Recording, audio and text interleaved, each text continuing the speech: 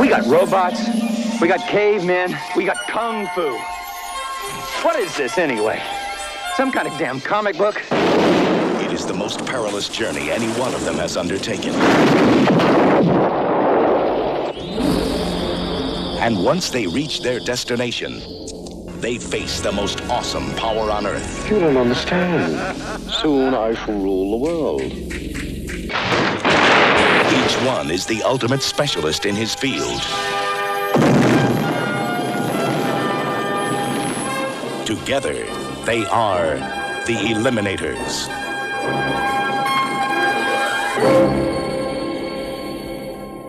Hey everybody, it's the Cannon Cruisers. I'm JD. And I'm Randy, and this is another exciting episode of The Non-Canonical Adventures of JD and Randy, as we travel through the Empire catalog, apparently. Well, today we're talking about The Eliminators from 1986. Yep. Not starring Tim Thomerson, although he was almost in it, apparently. Yeah, I had to say that because the previous three movies, previous two movies were Empire films. They sure were. We're talking about Zone Troopers and Trancers. And our next non-canon may possibly be another Empire film. We'll see. There's a lot of films to choose from. You'll have to tune in to find out. So, as he said, we checked out this week's episode is going to be about 1986's classic film, Eliminators. We were originally going to do this film earlier, but this is the one we mentioned earlier we had technical difficulties with. So we had to do it now. Where it was taken off of YouTube in the middle of our watching. Yeah, and then we watched a better version on Blu-ray, thankfully, so it's not potato quality. JD now owns a copy of it on Blu-ray. And I am thankful for it. So, just something I haven't done in a while, the proper casting of this. The film is directed by Peter Manoogian, starring Andrew Prine. It's weird that he gets top billing. Andrew Prine as Henry Fontana. Okay. Denise Crosby as Colonel Nora Hunter, a scientist. Mm-hmm. Patrick Reynolds as Mandroid / John Doe, a pilot who crashed in South America and turned into a cybernetic duo of Abbott Reeves. The Mandroid. Conan Lee as Kuji, the ninja son of Dr. Takada. And Roy Dotrice as Abbott Reeves, evil scientist. Mm-hmm. And I guess I should probably mention as Tad Harino as Takada, the good scientist assistant to Reeves. Yes, this movie is kind of hard to describe other than being an adventure movie with science fiction elements. This movie is a pulpy adventure film that has elements of The Terminator and more time travel, so it's Terminator still. And ninjas. And ninjas for some reason. Basically, it's a Saturday morning cartoon writ large on the screen. You have a ninja, a mercenary, a scientist, and a mandroid. Say mandroid because that's how the villain says he's mandroid. John Doe, the Mandroid, a man with no past. But does he have a future? Spoilers, he doesn't. He dies at the end.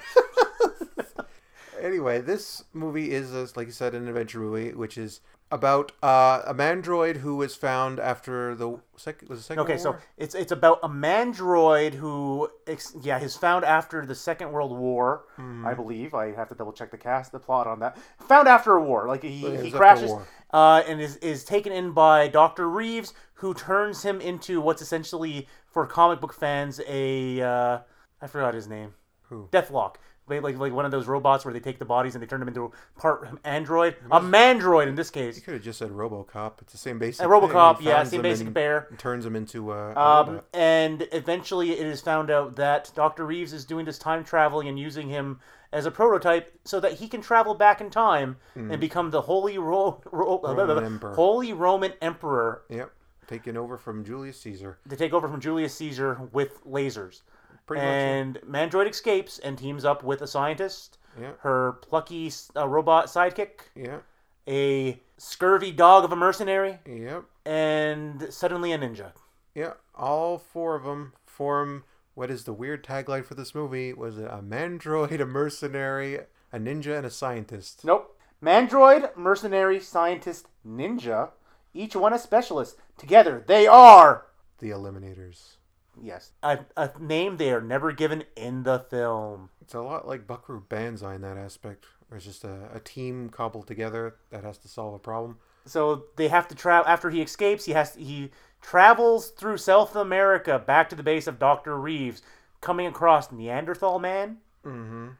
some hillbillies that are chasing them for some reason. Yeah, and then there are home mercenary enemies at the end. Plus, our final villain, who is a newly constructed final version of the Mandroid, basically. Yep, pretty much. And then they do battle and sadness, and it ends on a freeze frame. It ends on a freeze frame and a friggin' awesome final credit music. But yeah, it's a hot-blooded action venture movie from the 80s. I wouldn't call it hot-blooded, but the action is. Not for the budget. But that's neither here nor there. Mm-hmm. So, just before we go on, some small brass tacks here. Yeah. I don't have the budget, but obviously very low budget for what it costs. Film. It's an Empire film. But the film did go on to make like $4.6 million and change from the theatrical release. Yeah. And then would it eventually be released on the twofer set that I got you for as an early birthday present with the Dungeon Master. Yeah, both Empire films as well. This one though is not. It's not. It's actually a bit longer than the other ones we saw. The other ones are not even 80 minutes or so, which is weird. This seems to be an outlier right now for the Empire films we've seen. It's kind of bizarre. We had a Zone Troopers that clocked in under an hour and a half. Like I think it was like an hour and 20 minutes. It was about 80 minutes or so. Yeah. Trancers that clocked in only a little over an hour. Like it was barely feature length. It was like an hour and 10 minutes or something. Yeah. Like 76 minutes or something. Yeah. No, not even. I think it was like hour and 76 minutes. Like 15 minutes, 60 minutes. Yeah. Very short films. This one clocked in like an hour and 36 minutes. Yeah. And if I'm going to say, because I guess I'll segue into our impressions on here. Go ahead. It wasn't as tight as those other movies that we had saw of the Empire ilk. I found it it dragged a little bit here and there. As they did that thing where you have to move from place to place. Yes, but this one, unlike the last couple of movies we covered, actually had a defined goal at the end, which they were working towards. And what he means by the last couple of movies we covered, he means the canon films, not the non-canon stuff that we've been watching. Because we kept saying that there's things happening, but it's not in the service of anything overall, so it just seems like a bunch of meaningless things.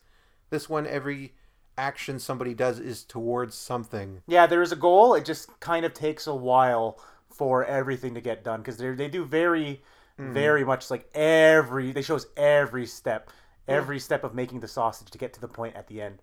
Yeah. And that's, like I said, it feels like it makes it run a little bit slower than I think if they could have shaved off maybe 10 minutes off the film, it'd have been a better film, just a bit tighter film. I could see that. Would that have been your low light of the film? Was the No, we'll come back to that. But so it's So that was my impression. What's your impression of the film? General impressions. My impression of the film is exactly what you said. It felt like that type of. It's obviously a lower budget movie. You can tell just by the general concept and the special effects.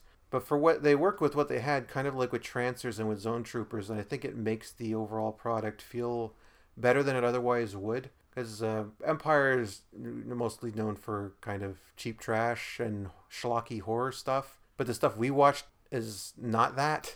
It's outside of that little wheelhouse. This movie suffers a little bit, though, with the fact that it gets the dirty word of the canon cruisers and of the non-canon stuff. It does have a little bit of a cult classic thing to it. This is more of a deserved cult classic, if it is one. Because it actually feels like this has something in it you wouldn't get in a normal movie. So you could see why people would be attracted to it. Unlike most cult classics, quote-unquote, which are just kind of bad movies with nothing in them. Like, how many horror movies have you ever seen called cult classic and they're just like slasher movies with nothing to them? This actually, I think, adds something different to these types of films. And for that, I actually did quite enjoy it quite a bit. But yeah, we might as well move on to highlights. Your highlight of the film?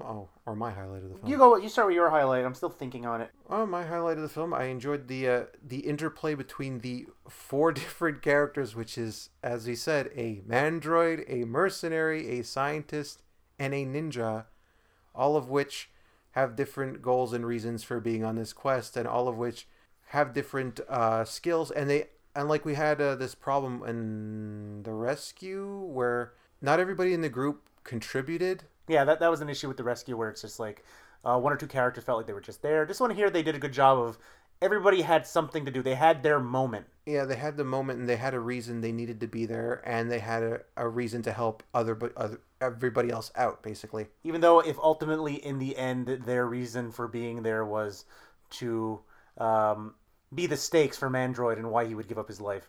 But up to that point, they each had a good. They each served a purpose, and they each had their moment. With the mercenary doing what was it? He drove the boat and he saved them from some hillbillies.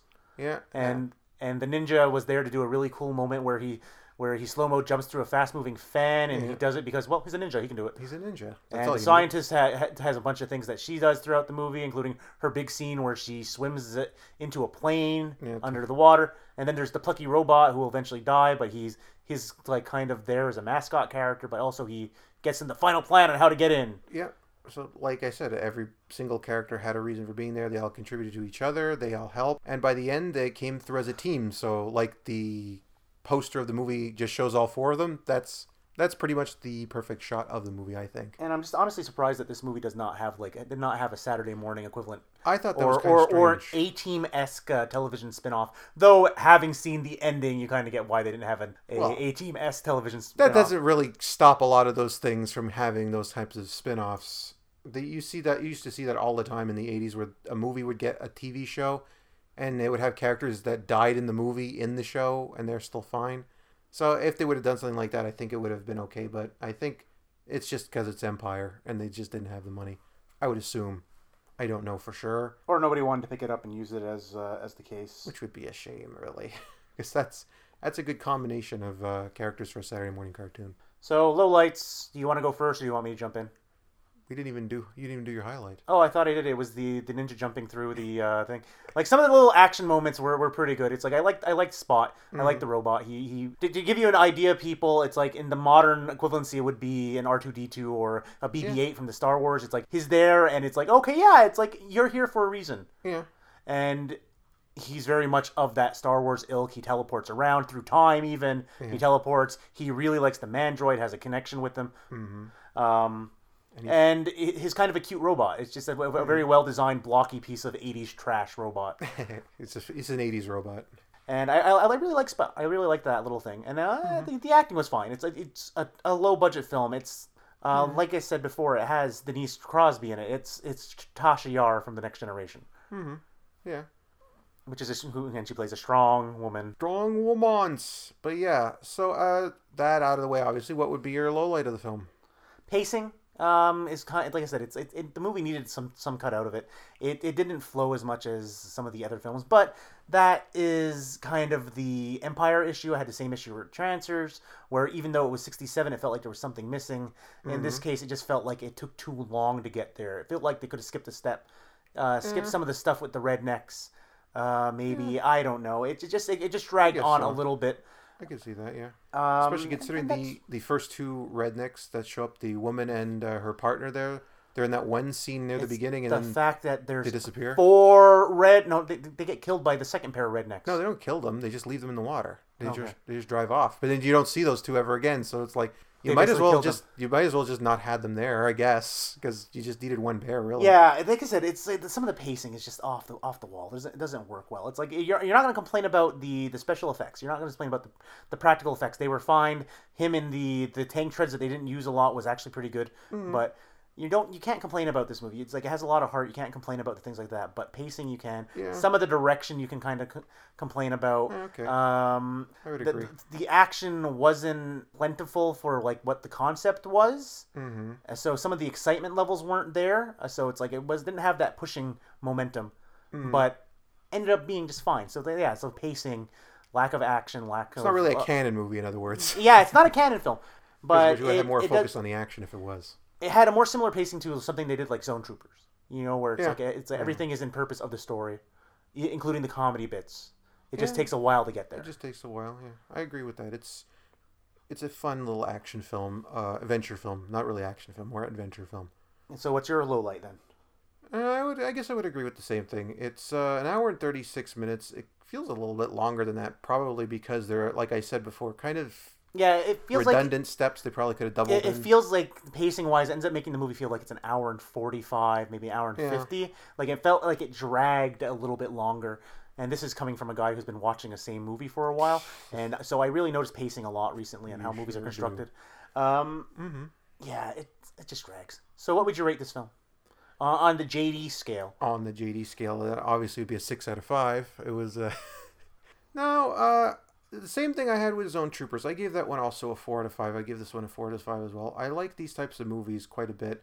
I like these smaller scale, kind of heartfelt, kind of lower budget, really interesting adventure films. They're not really action movies. They have action scenes in it, but that's not really the focus. It's more on the getting to the location and the interplay with the characters as they get there. That's what I liked about Zone Troopers, and that's what I liked about this one as well. It's just a shame they didn't do more films like that, honestly. Oh, and also my disappointment. I forgot to mention this. I mentioned it to you before. I was disappointed that they had a mandroid, a mercenary, a scientist, and a ninja, but no cowboy. Come on! You would have had the 5 that you needed for it to be a proper A-team or something of the ilk. 5 people. And you could have had him be a time-displaced cowboy, so you could have added a little bit of wrinkle to that. It could have been an actual cowboy. That would have been really funny, actually. Or yes, he's a riverboat captain. He's a freaking African Queen-esque. That would be pretty cool. That's who the mercenary is supposed to be. He's supposed to be that type of character. Yeah. That he works as that. But like I said, it's like you needed a cowboy mixed in there. You need just to have all those pulpy things in there. You needed a cowboy character. Yeah, that would have been interesting. You needed a gunslinger. If it would have been a Saturday morning cartoon, almost certainly would have. It needed a gunslinger. Is what I'm saying. Is it was missing that. Yeah, exactly. Okay, so what would you give this one then? That's a 3. It's a solid movie. It's not it's not something I would say everybody needs to see, but it's like, go see it. It's like watch it. It's a good Saturday morning, good rainy Sunday day. It's currently raining outside as we're recording this. That's all I really have to say on that. It's a 3. It's a solid film. Although thankfully nobody's power washing their clothes this time. Yes, as you can tell, we're no longer in a tin can. We recorded this on the same day as the tin can episode. Yes, this one's turning out much better, thankfully. So yeah, with that said, that was Eliminators, fun movie. Go see it if it's up your alley, if you like these types of adventure movies. But with that said, that's all we've got for this one. So we'll see you next time. I'm JD. I'm Randy. And we'll see you next time when we continue our cruise through the canon catalog. Yes, because next time we will continue our cruise through the canon catalog. And then eventually we'll do another non-canon episode. Eventually. Which is what, every 3 episodes? More or less. So, goodbye, everybody. All right, see you later. Goodbye. Cue the music.